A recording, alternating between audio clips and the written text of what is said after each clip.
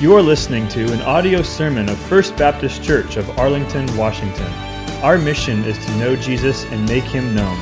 Thank you for joining us. Here is today's message.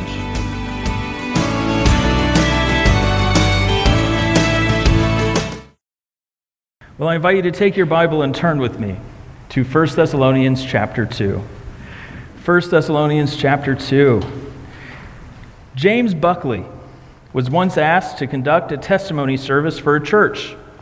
At one point, a woman stood up and she started to share her testimony. She talked about how precious her religion in Christ was, how she loved the Lord because He had filled her dark heart with light and He had given her a tremendous sense of comfort. Before she could sit back down, Dr. Buckley said, "That's good, sister. That's wonderful, but what about the practical side of things? And does your religion compel you to prepare a good meal for your husband? And does it prompt you to look after him in every way?" Well, just then, Dr. Buckley felt a tug on his jacket by the church's preacher. And the man whispered, that's good, keep going, don't stop now, keep asking those questions. After all, that's my wife." Well, most of us would agree that change is a good thing. Change is a wonderful thing. It is an exciting thing, so long as it's happening to others. Like the good preacher who wants his wife to be sanctified so he can benefit. We want to see others grow in humility, selflessness, and true godliness. But the moment we are asked to deny ourselves, well, that's another matter altogether. So my goal this morning is to convince some of you and to encourage others that true biblical change is the goal of Christian ministry and ultimately the goal of the Christian life. We are in the middle of 1 Thessalonians chapter 2, verses 11 and 12. Please follow along as I read it for us. 1 Thessalonians 2, verses 11 and 12. "For you know how, like a father with his children, we exhorted each one of you and encouraged you and charged you to walk in a manner worthy of God, who calls you into His own kingdom and glory." By way of review, these two verses contain the nuts and bolts of pastoral ministry. They tell us what a pastor is supposed to do, how that man is supposed to do it, and why.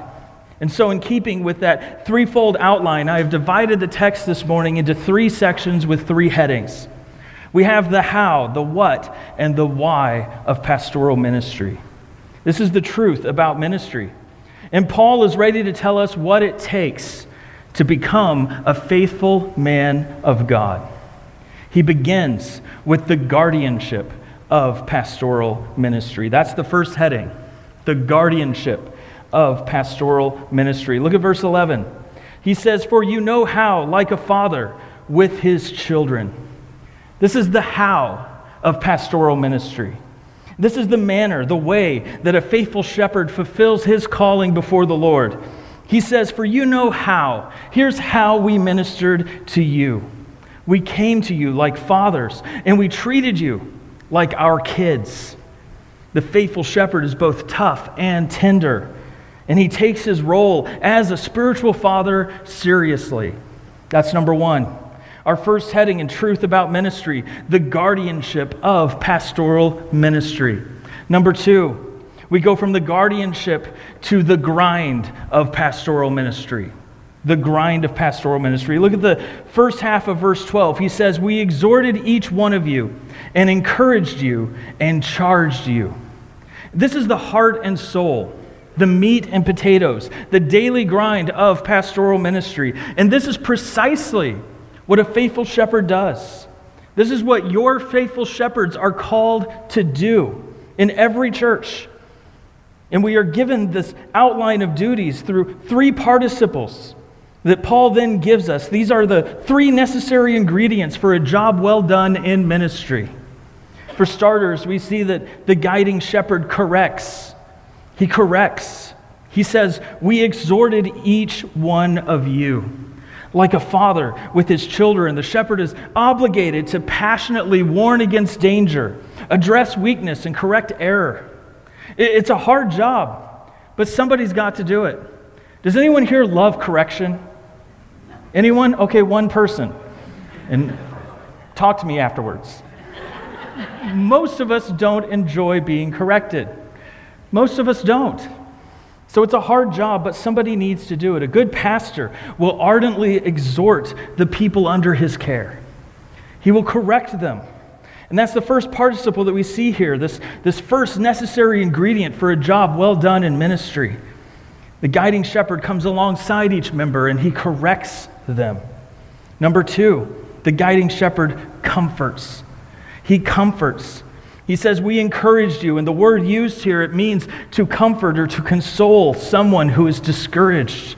It means to come alongside and cheer someone up who has lost their will, who no longer has the desire that they need to accomplish whatever it is that they need to do. Unfortunately, some fathers fail in this area. But we need this, don't we? We need both. We need correction, yes, but we also need comfort. Some fathers are cruel and harsh. Unfortunately, they're way out of balance. They exasperate their children and they refuse to help them get back up. Unfortunately, some shepherds are the same way, just as one-sided. All they do is climb into the pulpit and fight, fight, fight. They scold, they rebuke, they correct. And they do that week in and week out, and that's all they do. And just like the heavy-handed father who treats his kids that way, they lose their people.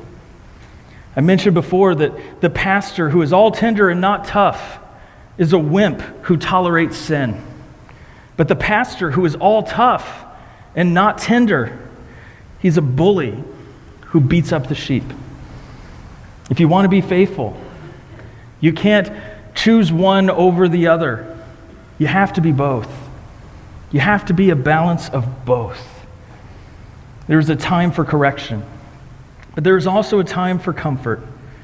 But there's one more essential ingredient for faithfulness here in our text. The guiding shepherd corrects and comforts. Finally, he charges. He charges. Paul says, we charged you. This final participle is the strongest of the three. It means to advocate for something of great importance. It means to advocate, but it also means more than that. It's a very strong, emphatic word. It means to insist that something be done. This isn't a please and thank you sort of word. This is a clean your room or else sort of word. This charge. He's saying that sometimes your leaders need to sit down with you and insist that you become obedient to Christ. And that is exactly what a faithful shepherd does. He will correct, comfort, and charge God's people into action to believe and obey. This is the daily grind of pastoral ministry. We're told that a faithful shepherd is both tough and tender, that he is like a father, and he refuses to take no for an answer. But we have one heading left, which brings us to today. That is the close of our recap. Paul has given us the guardianship and the grind of pastoral ministry, and we have already looked at those a few weeks ago. Today, however, we are going to finish the verse with this final heading, the goal of pastoral ministry. The goal of pastoral ministry. Look at the rest of verse 12. He says to walk in a manner worthy of God, who calls you to his own kingdom and glory. Now that is a fairly straightforward command. And you're probably thinking, okay, Hans, what have you got? It's half a verse, and we better get out before the lunch rush. Well, I guess we'll see. I'm going to do my best. We're going to move quickly. Because even though we have one central command here, this command to live a holy life, there is a lot to observe from this command. So I want to share at least three with you, the big three that stood out to me as I studied this week. 3 observations about the goal of pastoral ministry, and ultimately the goal of the Christian life. The first is obvious. that we should grow in sanctification. Sanctification, that is the process of real biblical change. That's sanctification. It's the process of real biblical change. He uses a common metaphor here that we see all over the New Testament, that of walking, putting one foot in front of the other and moving forward. It's a graphic picture, one that we can all relate to. But it's more than just a stroll. It is a complete way of life. And what does that look like then? What is that walking, that way of life that we are called to follow in, to put one foot in front of the other, to make the effort, to move in one direction together as the body of Christ? What does that look like? Well, let's turn for a moment to Ephesians chapter 4. Ephesians chapter 4. Just back a few pages. Ephesians chapter 4. There are several places we could go to illustrate this point. Walking is all over the New Testament. But the argumentative flow of Ephesians, it really highlights this theme from a number of different angles, and I'd like to draw them out for you, for your consideration. First of all, Paul argues that our walk needs to be pure. It needs to be pure. Look at Ephesians 4, verse 17. He says, "Now I say this and testify in the Lord, that you must no longer walk as the Gentiles do, in the futility of their minds." So we need to be careful not to live like the world, like those who are alienated from God and far from faith. And look at how he describes them then in verse 19. He says, "They have become callous and have given themselves up to sensuality, greedy, to practice every kind of impurity." Unlike them, we are called to walk a pure walk. Notice back in verse 17, this isn't a suggestion. He doesn't say, this is what you should do. He says, you must do this. You must no longer walk as the Gentiles do, giving in to their fleshly desires, their want for more, their greed, their desire for things that are not pure. No, your walk needs to be pure. Skip down to chapter 5. And Paul argues there that our walk also needs to be full of love. Full of love. Look at chapter 5, verse 2. He says, "And walk in love." Walk in love, as Christ loved us and gave himself up for us, a fragrant offering and sacrifice to God. We are to walk as Christ walked, in love. 1 Corinthians 13:13. "So now faith, hope, and love, abide these three. But the greatest of these is love." You need all three. But the greatest one, the one that you cannot afford to live without, is love. So our walk needs to be full of love. Skip down to verse 8.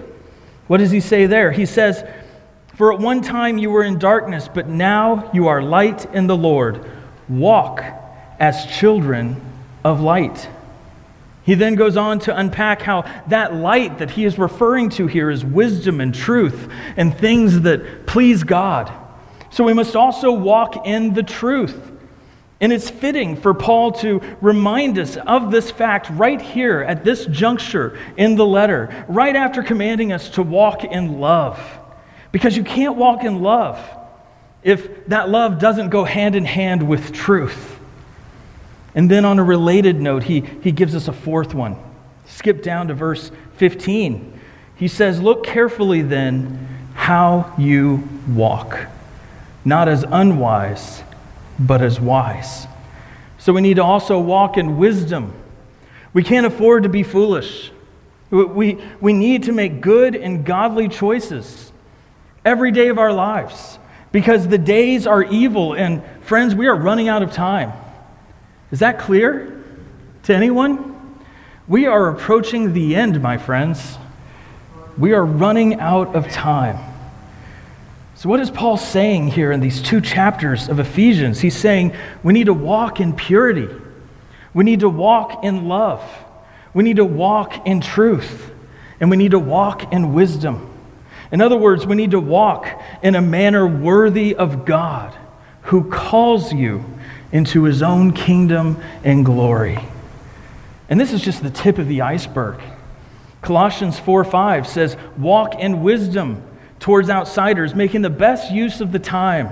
Galatians 5:16 says, but I say, walk in the Spirit, and you will not gratify the desires of the flesh.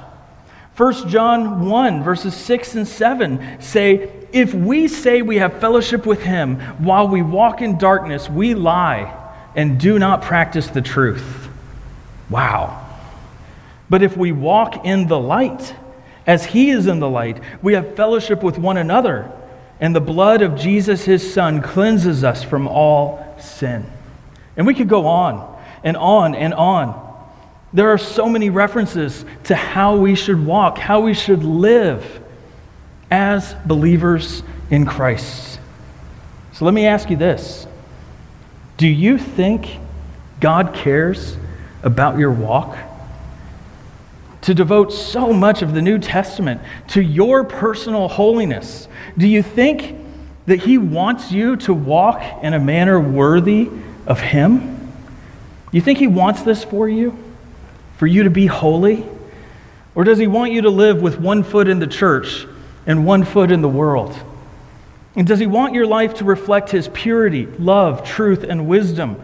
Or like so many catchy country songs on the radio, would he rather you have whatever it is that you want, whatever it is that you do on Saturday night, but then make sure you clean up in time for church in the morning? Listen, if you are a born-again Christian, God has made you his child. How overwhelmingly awesome is that? He has made you his child. And so long as you are living under his roof, he expects you to act a certain way. This God, who has literally given you every good thing that you have, not to mention eternal life, has called you out of darkness to walk in his light.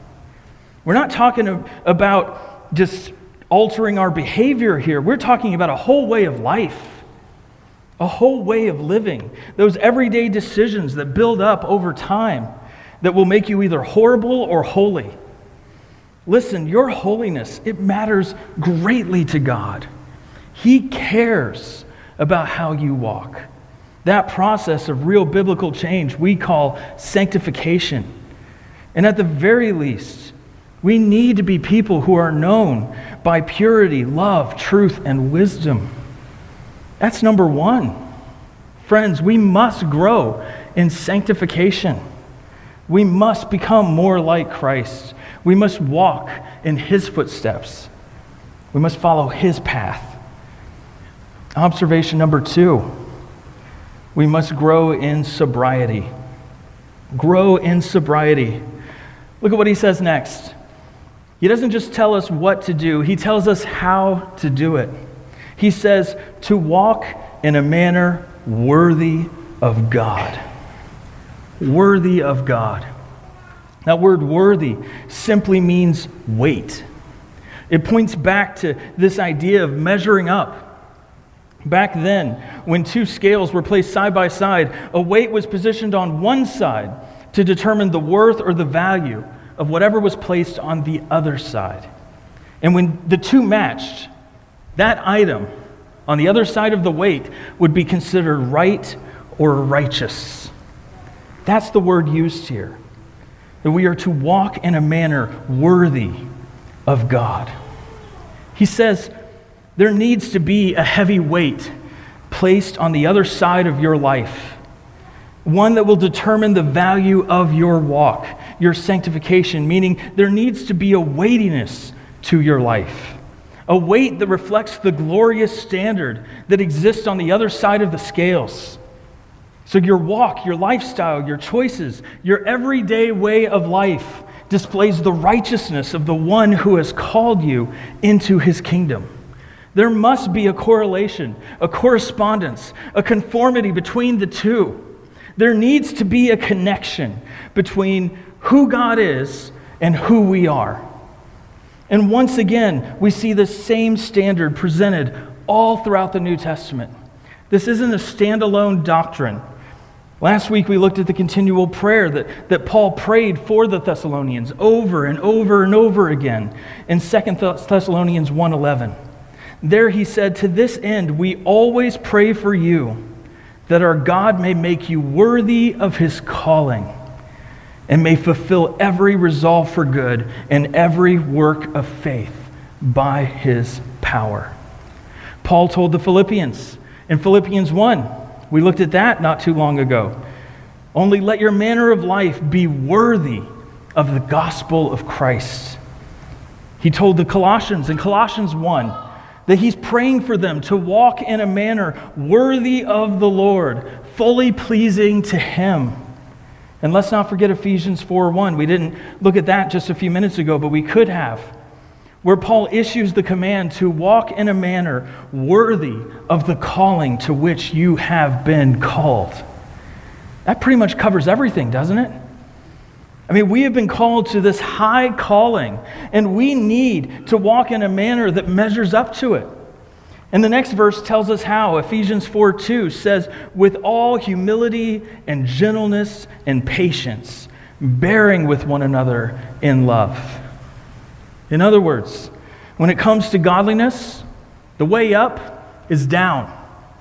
If you want to walk worthy of this high calling, you have to live a lowly life, one of humility and gentleness and patience, one that bears with other people in love. You have to set yourself aside. You have to change your attitude. Learn to slow down. Wait your turn. And you need to do all of that while you're pulling the other person up in love. Remember that God loves to humble the proud and exalt the humble. And the best thing you can do to measure up is to move down. Like Peter says in 1 Peter 5, he says, "Humble yourself under the mighty hand of God, so that at the proper time he may exalt you." You see, the call of God is not a silly thing. It's not silly at all. It is a sobering thing. It is a heavy thing. It is the one thing that changes everything else in your life. It changes the things you say, the places you go, the way you dress, the jokes you laugh at, the grid through which you process reality. It changes everything, or at least it should. One of the saddest creatures on the planet is the silly and foolish Christian. The one who claims to be a Christian, but you wouldn't know it unless they told you, or they wore a Christian t-shirt. Because they do everything they can to walk with one hand holding the world and the other hand holding Christ. Listen, I am a firm believer that God changes people. He changes people. And it is inappropriate for a child of God to love the world and live like the devil. It is inappropriate. It is completely out of line. It does not measure up. And I'm ashamed to say that for me personally, that aspect of salvation, God's high calling for me to walk in a manner worthy of Him, has only really taken off since I've become your pastor. I hate to admit that. But if I sit down and evaluate myself, I have to admit that it's true. I have to confess that before the Lord. There are so many times that I have to bite my tongue because I don't have the freedom to just say whatever pops into my head. There are times that I have to say no to what I want in the moment because it doesn't measure up to the dignity of my office. As your pastor, I can crack a joke from time to time, but I can't be a goofball. I can't go certain places. I can't dress certain ways. I can't participate in certain activities. Why?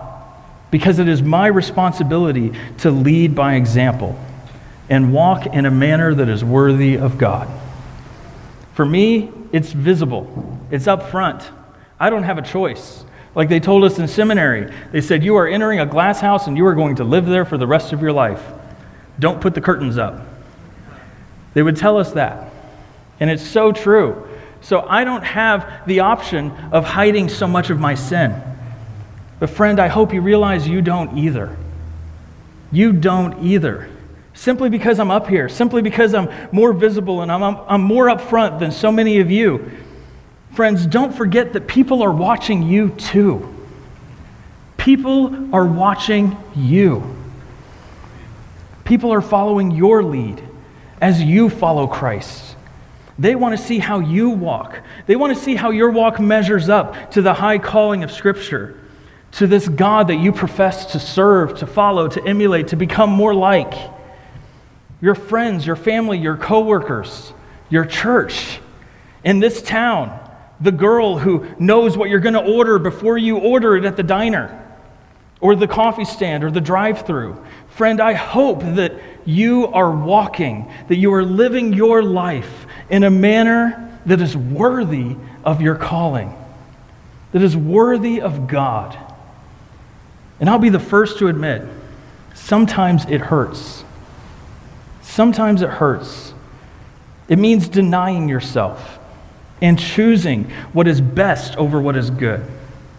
And it's a heavy weight. It's heavy sometimes. But, friends, let me encourage you. This heavy weight comes with the greatest blessing that you could ever receive. Ever receive. At Queen Mary's coronation, Princess Elizabeth was asked to carry her sister's crown in the procession. At one point, she turned to her friend and she started complaining about how heavy it was, to which her friend said, "Be patient. Be patient. It will seem lighter when it sits on your head." In the same way, friends, outward forms of godliness, they seem heavy to us. They are burdensome to the unregenerate man. Like Princess Elizabeth, he complains about the weight of it all. But once that man is born again and he becomes the beneficiary of all the blessings of divine grace, all of a sudden, that man is lighter. He transcends the weight of it all, doesn't he? That crown becomes lighter, and it sits easily enough upon his head because it belongs to him, and it becomes his glory. It becomes his delight. And we all feel that way when we are first saved, don't we? We all feel that way. But the more we live in the world, the more we continue to love the world, the weight of that standard, God's standard, becomes more and more of a duty and less of a delight. So friends, let me encourage you today, along with Paul and the Holy Spirit, to remember the goodness of God. That weight, that standard, His holiness, His righteousness, what He has called you to be, it is good. It is wonderful. It is lighter. The way of a transgressor is hard.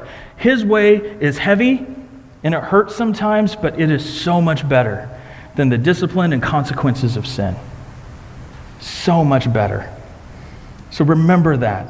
His purity, love, truth, and wisdom, along with every other way of godliness that we are called to walk in. Remember those things and find your delight in the very sobering sense of your position in Christ. You are God's child. You are Jesus' brother. You are a light in the darkness and a monument to His love. Right here, right now, you represent the God of the universe. You represent Him, Himself. So friend, act like it. Walk in a manner worthy of God.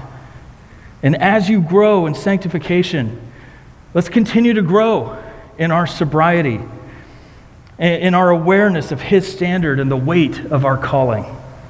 That's number 2. We must grow in sanctification and sobriety. And finally, we must grow in submission.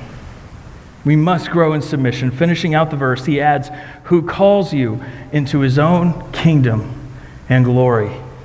This call, it's not the general whosoever will sort of call. This call is 100% powerful and 100% effective. I mentioned last week that we could literally exhaust ourselves going through the dozens of passages just like this one to refer to the call of God. And we would notice that every single reference, they all refer to the same thing. Every single time, without fail. Every reference to the call of God in the New Testament epistles, from Romans to Jude, refer to one thing: salvation. Salvation. The call of God mentioned here is the overwhelmingly irresistible call that always results in salvation. Listen, you can say no to a lot of things. You can say no to a new car. Depending on how things go, we might even say no to a new house. It just depends. An inspection didn't go very well yesterday, so be praying for that. And if you know someone who knows how to replace trusses, talk to me afterwards. We can say no to a lot of things. We can. But we can't say no to this. We can't say no to this. The call of God is irresistible. It's irrevocable. Theologians refer to it as the effectual or the saving call of God, as opposed to the general call, which is an open invitation for everyone. It's an invitation to salvation. Jesus referenced this effectual call when he said, "No one can come to me unless the Father who sent me draws him." Unless he draws him. You see, if you are a believer this morning, if you are a born-again Christian, a believer in Christ, then you have been sovereignly selected by the King of heaven to enter into his kingdom. You have been sovereignly selected. Friend, you didn't come knocking on his door. He came to yours, and then he blew it open and he breathed life into your dead soul. He did that. The God of creation effectively called you, and you had to respond. And now that you have, it stands to reason that you need to live in a way that reflects the reality of your salvation. Let's flip over for a moment to 2 Thessalonians 2. 2 Thessalonians 2. I love this passage.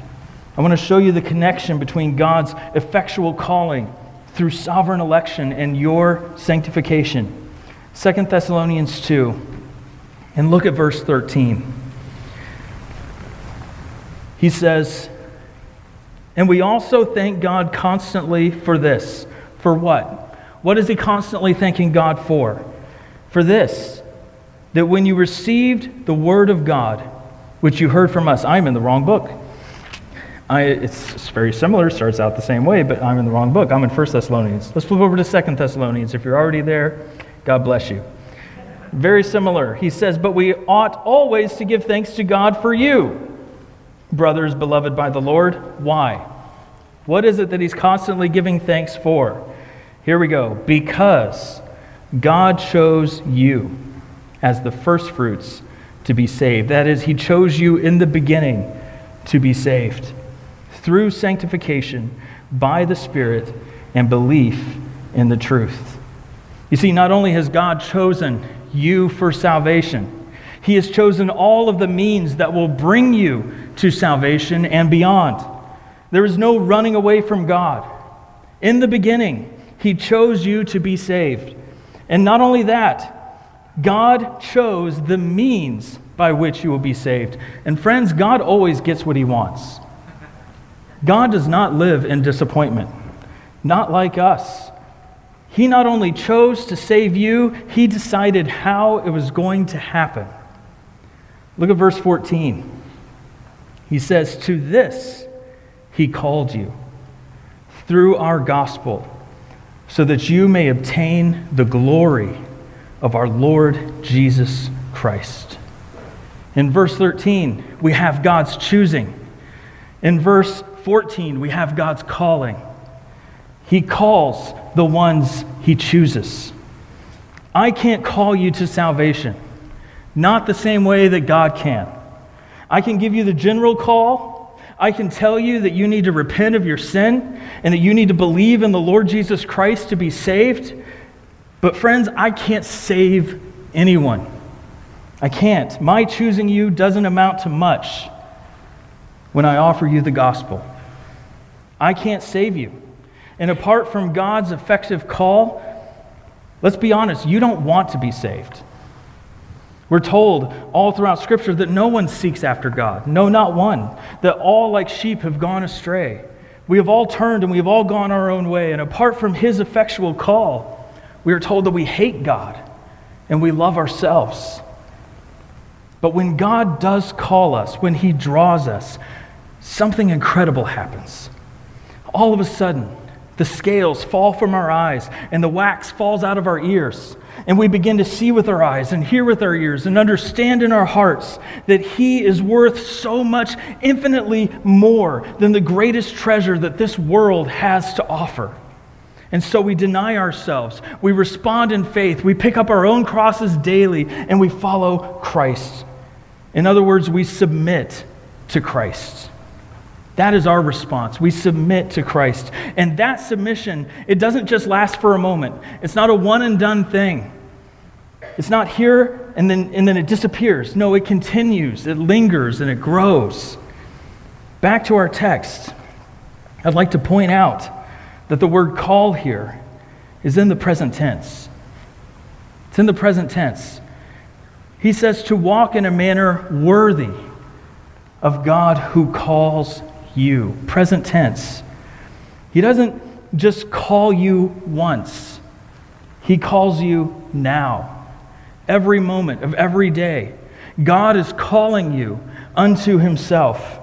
Please don't miss how powerful this effective call of God really is. He has effectively called you to be saved. He is effectively calling you to be sanctified, and one day He will effectively call you to be glorified. Amen. Again, this calling, friends, it is 100% guaranteed. We see it even here in the end of our verse. Paul can't help himself but keep alluding to and pointing back to this truth all throughout his writings. We see it here, even at the end of the verse. He adds, who calls you into His own kingdom and glory. Notice, it's God's kingdom and it's God's glory. Whoever enters His kingdom will enter His glory. It's a shorthand summary of the golden chain found in Romans 8:30. And those whom He predestined, He also called. And those whom He called, He also justified. And those whom He justified, He also glorified. Listen, if you are in His kingdom today, I can promise you with 100% certainty that you will be in His glory then. You will. The Word of God tells us that those who are called will be glorified. Period. But this call continues to ring in our ears. For those of us who are saved, we hear it. We recognize it. We know our shepherd's voice. And when we hear a sermon or we feel the conviction of sin, we hear that ringing.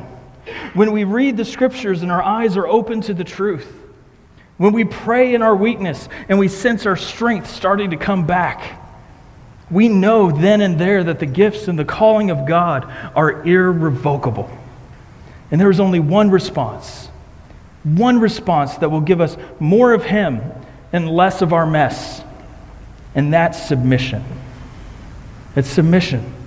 Paul throws these phrases together after the comma because he wants to remind them of their calling, that their calling is a gift. It is a gift that has been given to them by God and guaranteed by God. But it also continues to call them to be more and more and more like Him. That is the goal of pastoral ministry. We correct, comfort, and charge God's people to grow in sanctification, sobriety, and submission. And honestly, I would be a lousy shepherd if I failed to do that. Because this is what God wants for you. This is what I want for you. This is my heart, to see you walk in a manner worthy of God, who calls you into His own kingdom and glory. Well, let's come up for air. It's one thing to be reminded of what to do. It's another thing to put one foot in front of the other and start walking, isn't it? Churches are full of people who know what to do. But how many people are actually doing it? So, as I was thinking about this text and praying about how to encourage some of you to start walking and others to keep walking, I found the help that I needed in a book that I'm currently reading. Don't you love it when the book you're reading lines up perfectly with the circumstances in your life. In this case, it lined up perfectly with the text that I'm preaching this week. It's titled, The Godly Man's Picture, by one of my favorite Puritans, Thomas Watson. I highly recommend it to you. The Godly Man's Picture by Thomas Watson. You can buy this Puritan paperback from Banner of Truth. Excellent, excellent book. Certainly worth the $7 or $8 or however much you pay for it. So good. I wish I could summarize and share the entire book with you today because, as the title implies, it paints this beautiful picture of what a godly man is supposed to look like. He addresses the nature of godliness, the characteristics of godliness, the motivations for godliness. Honestly, it's just a good book about godliness. It's a good book. At one point, he asked the question, what is better than gold? Jasper. And what is better than jasper? Virtue. And he then goes on in pure Puritan fashion to provide several virtues of godliness and how it benefits us with beauty, peace, and value, and so forth. But I particularly appreciate a section that begins with these words. He says, question, but what shall we do that we may be godly? Answer, I shall briefly lay down some rules or helps to godliness. Yeah, right. If you've ever read a Puritan, you know there's nothing brief about it. But I really appreciate that. I do. I love the way that he has structured the book, and I'm glad that he adds that here. After telling us all about godliness for a couple hundred pages, he then pauses before the end and he says, in light of all that, let's ask the question, what do we now need to do to be godly? And here are a few tips. He has 8 of them, and I think they're worth mentioning here before we close.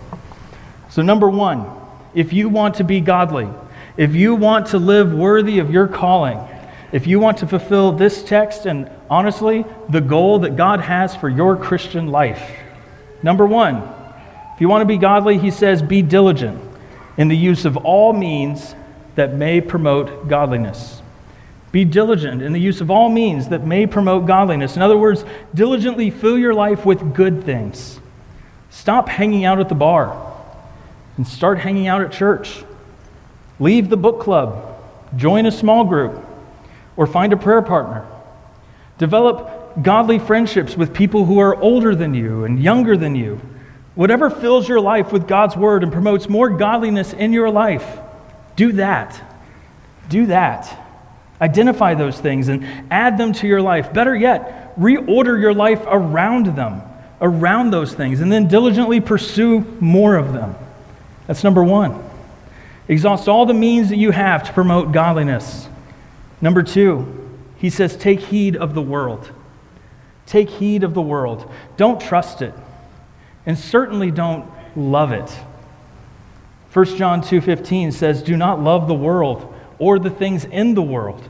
If anyone loves the world, the love of the Father is not in him. That's strong. Watson says, where the world fills both head and heart, there is no room for Christ. There is no room for Christ. He adds, the world eats the heart out of godliness, as the ivy eats the heart out of the oak. The world kills with her silver darts. So, if you want to be godly, you must reject the world. You can't love the world or the things in the world and love Christ at the same time. You can't.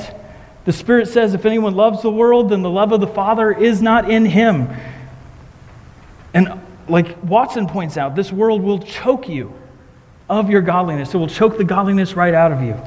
So you can't trust it and you can't love it. That's number 2. Number 3, accustom yourself to holy thoughts.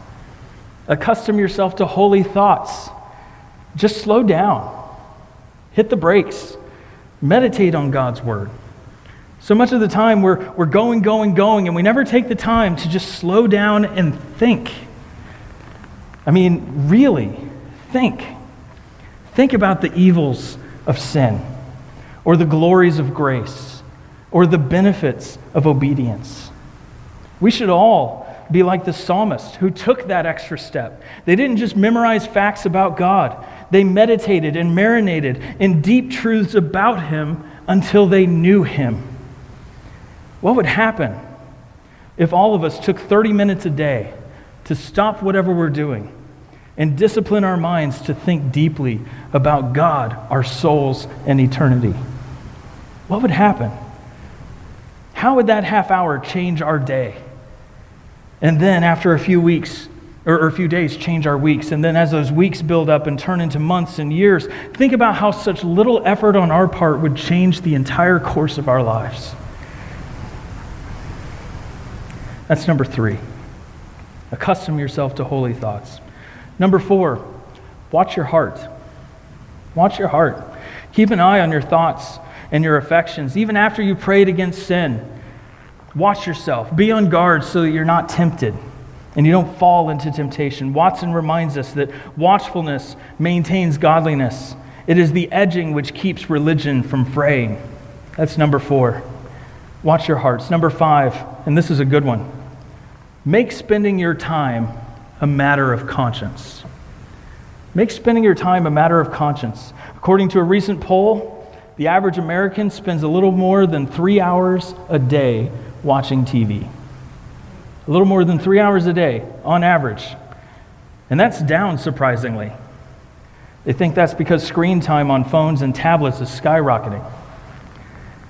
But we spend so much of our time being entertained, don't we? And now we can take it with us wherever we go, if we ever want to leave the house at all. Ephesians 5, verses 15 and 16 say, "Look carefully then how you walk, not as unwise, but as wise." But then he goes on to say, "Making the best use of the time, because the days are evil." We need to spend what little time we have well, and we need to make the most of it. And we need to make sure that most of it is driving us towards godliness. Watson says, time misspent is not time lived, but time lost. Time is a precious commodity. So let's make it a matter of conscience. Let's set our hearts on better things, productive things, holy things. Along with that, number 6, think of your short stay here in the world. Think of your short stay in the world. 1 Chronicles 29:15 says, "Our days on earth are like a shadow, and there is no abiding." They're here for a while, and then those days are gone, and you can't stay in them. Job said, "My days are swifter than a runner. They flee away. They see no good. They go by like skiffs of reed, like an eagle swooping on the prey." And unfortunately, the older you get, you know, it goes faster, doesn't it? It doesn't slow down. Also, the less you have. Who knows how much time we have? Any of us. We might have 10 years, we might have 50. Ultimately, no one knows. Healthy people die all the time. I hate to break it to you. We just don't know. None of us holds the power of life and death in our hands. It's something we cannot control. Even though we want to so badly, we can't. The only thing we do know for sure is that life is precious and life is short. And if we kept that reality right here, right in front of our faces at all times, we would make the most of the time that we have to become more like Christ. That's number 6. Think of your short stay here in the world. Number 7, if you want to be godly, make this maxim your own, that godliness is the purpose of your creation. Godliness is the purpose of your creation. God created you for this purpose. You realize God didn't create you to eat, work, and play, and that's it. That's not why He created you. He didn't save you to simply use you to go save someone else either. Your purpose is so much greater than yourself or others.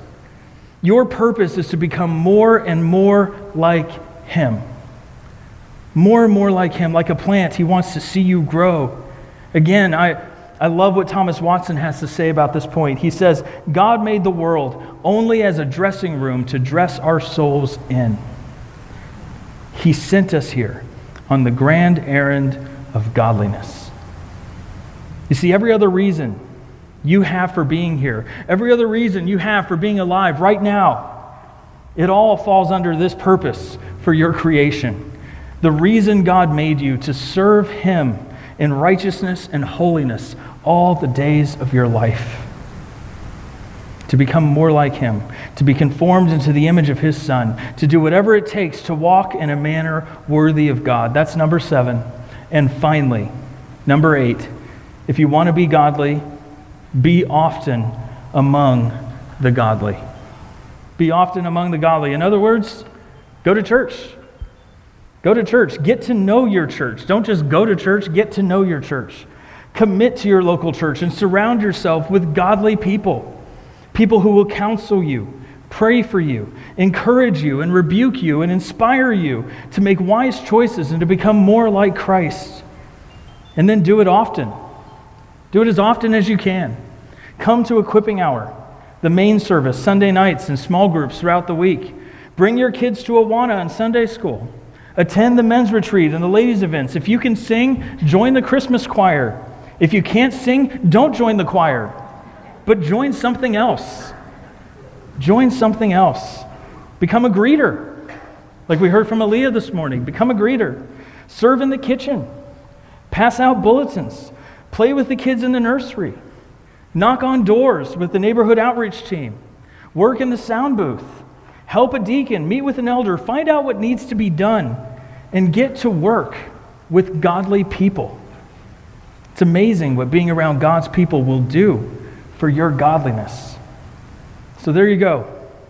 1, be diligent in the use of all means that may promote godliness. 2, take heed of the world. 3, accustom yourself to holy thoughts.